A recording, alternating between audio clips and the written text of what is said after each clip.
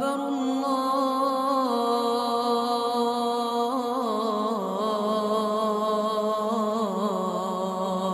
الله أكبر. Bismillah ar-Rahman ar-Rahim in Shahr Ramadan Kareem. Salam everyone. Welcome to the 14 Pillars podcast, where we aim to deepen our relationship with the 14 infallibles of Islam, one hadith at a time. My name is Ali Imad Fadlallah, and today I want to discuss the power of prayer. I'll begin by sharing another story with you. Nothing dramatic, but it was really powerful for me. In 2014, almost 9 years ago, I began my doctoral program in education leadership and relocated to Cambridge, Massachusetts, where I lived for the first 2 years of my program on campus. During this period of my life, I was reforming myself. I'm still reforming myself. That's a lifelong project. But my identity in Islam was relatively new. It was less than 2 years since I turned back to Islam and began reading Quran and such, and I was trying to do things right. Pray on time, not skip prayers, things like that. And because my identity in Islam was fresh, I was guarded, protective, careful where I went, who I saw, what media I consumed. I still am. So it was time for residency. My doctoral program required a residency in our 3rd year, modeled similar to med school, where you do some bookwork for a while and then they throw you in the fire. And I needed to find a place to work for 10 months, full-time, as I wrote a dissertation, before flying back to campus to present it, and if all went well, graduate. Out of 24 in my class, 23 were placed, and I was still waiting to find a job. My search lasted so long, I left my apartment and spent the whole summer in Dearborn, waiting. The residency period even started, and I had to have that call with my director where she told me, "Ali, we trust you. We know you'll be fine, but if it doesn't happen in a couple weeks, you'll probably have to walk at the next commencement." And up until this point, my tawakkul was solid, like 8 out of 10. But then, I was really tested, because as much as I fought off the thoughts, I was starting to feel like Allah subhanahu wa ta'ala was late this time. Astaghfirullah. Of course, He wasn't. And I'll spare you the details about how and why the timing was perfect. But I got the call in time from an organization in Los Angeles, more precisely, Hollywood. Now, they did good work, but this threw me off, made me nervous, even though I loved and even wanted to be in LA at the time. Because I just felt, and still do, like Hollywood is the devil's playground in a lot of ways. A place where even spirituality, let alone religion, is often absent. So I was worried, not because of what I thought I might do, but because of what I thought others could be capable of amid such corruption. And I didn't want this to impact me spiritually, since I respect the power of environment. The day I landed, one of my boys from the hood, by hood, Akid, I mean East Dearborn, he picked me up from the airport, and I just remember we ended up at a seafood restaurant, early evening, well before sunset, and it was a beautiful beachfront, raised high over the beach, and there was this long railing where you could lean and look over onto the glittery white sand and giant rocks being washed over by the waves.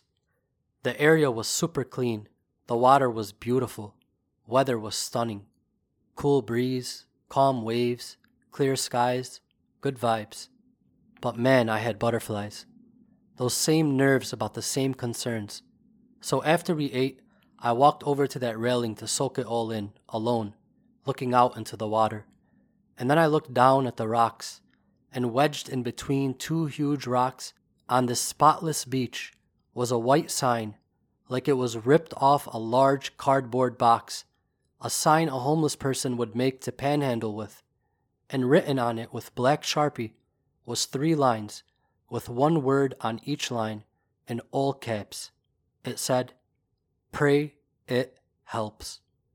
Subhanallah, only God could ever confirm this, but I could literally feel the genuineness and conviction of whoever wrote it, like their belief jumped off the sign and rubbed off on me.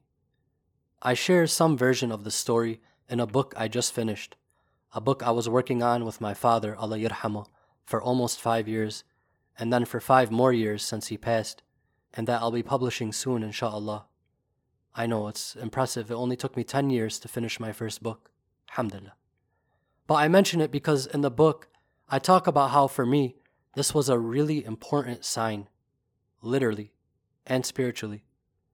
Like, if the only reason I got placed in residency late was to see this sign, that was enough. Because as silly as it might sound, I needed the reminder that Allah subhanahu wa ta'ala is always accessible, always available, always needed and always near, always there, no matter where we find ourselves. And for those next 3 years in LA, I had to prioritize prayer. If I didn't, God only knows what I wouldn't have been saved from. But that's just the fear side speaking. Because there was also the hopeful side. I knew dua would help me grow, and that communion with Rabbna subhanahu wa ta'ala is what helped me know when it was time to come home too, even though I didn't want to. And if I didn't, right on time, I probably wouldn't have met Malak. So with that said, I wanted to share 5 powerful facts about prayer based on our beautiful hadith in honor of our 5 daily prayers. There's literally hundreds of hadith on salah, but our journey needs to begin somewhere. So we begin. Number 5. Imam Ja'far as-Sadiq alayhi salam said, "Whenever you pray and plead before Allah for help, consider that what you have asked for has arrived at the door."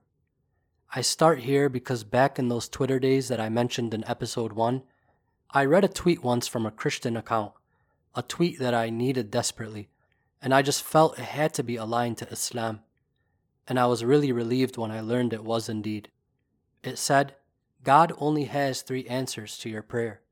Number 1, yes. Number 2, yes, but not now. Or number 3, no, because I have something better for you. For me, this helps me understand Imam Ja'far as-Sadiq alayhi salam's hadith on a deeper level. Because when you pray to Allah subhanahu wa ta'ala, you can consider it done, because you will get one of these 3 answers.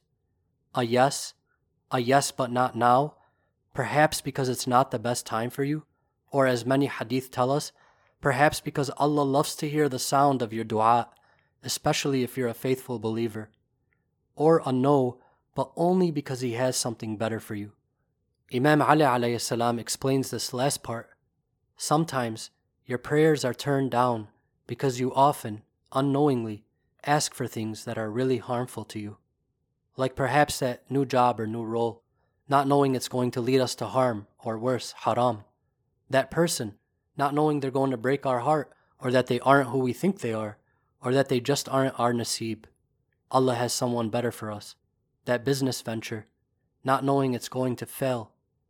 My sister recently shared how all she ever wanted for a while was to get out of Dearborn, and everything just seemed to go wrong when she tried, only to realize later that Allah subhanahu wa ta'ala kept her here so that she could be with my father during the last years of his life, which she would have missed. I'm paraphrasing her words, but she essentially said, for years, God was saying to her, no, because I have something better for you. Allahu Akbar. Number 4. Imam Ja'far as-Sadiq alayhi salam said, prayer and pleading before Allah for help repeals al-qada, which means what is decreed, what is already determined, what has already come down from heavens, and what is firmly established. So yes, prayer can change destiny. It's incredible. Many of us, due to lack of knowledge, say, what's written is written, khayy. Hil anni. What's destined to be will be, cousin. But Imam Ja'far as-Sadiq alayhi salam says, pray and do not say that it is already determined and that the matter is settled. My students used to say to me, I ain't tripping, Mr. Ali, God got me. And I would respond, yes, Devante, God got you. But God won't do for you what you should do for yourself. We gotta meet God halfway, or at least take a step in His direction. In another hadith, Imam Ja'far as-Sadiq alayhi salam says, pray and do not say that it is predetermined and all over. There is a position with Allah, the majestic, the glorious, that is not accessible without praying to Him. If a servant keeps his mouth closed and does not plead to receive help, he will not receive anything. But there is no door that is knocked repeatedly, but that sooner or later it will open up. So is destiny not real and written? Yes, it is. It's just not fixed like we're taught to think about it. It can be rewritten by the power of our dua. It can be improved. Misfortune can be redirected. If we truly know the power of our dua, someone would have to pry us off the msalliya. We'd be glued. Imam Zayn al-Abidin alayhi salam, the constantly prostrating one, said, "Prayer and pleading before Allah for help repels the misfortune that has already come down and that which has not yet come down." There is countless more hadith on this, but the fact is clear. Prayer can change destiny. Number 3. Rasulullah sallallahu alaihi wasallam said, "Pleading before Allah for help is the believing people's weapon, the pillar of religion, and the light of the heavens and earth." In another hadith he says, "It will save you from your enemies and increase your means of living." Allahu Akbar. This notion that prayer is a believer's weapon is layered. The most direct understanding is that when one is oppressed by another or by a group, there is no greater weapon than seeking the help of Allah subhanahu wa ta'ala. Rasulullah sallallahu alaihi wasallam says, "Beware of the prayers of the oppressed, for there are no barriers between them and Allah." If you're oppressing someone, you better hope they don't make dua. And if you're oppressed, don't unleash your tongue with anger, unstrategically, on your oppressor. Unleash your tongue in prayer, pleading for Allah's assistance. For Allah subhanahu wa ta'ala promises in chapter 8 verse 30, "They plan and Allah plans, and Allah is the best of planners." Imam Ja'far alayhi salam says, "Prayer, pleading before Allah for help, is more effective than spears of iron." Imam Ali al-Ridha alayhi salam, son of Imam Musa, grandson of Imam Ja'far al-Sadiq alayhi salam, would say to his disciples, "You must keep with you the weapons of the prophets."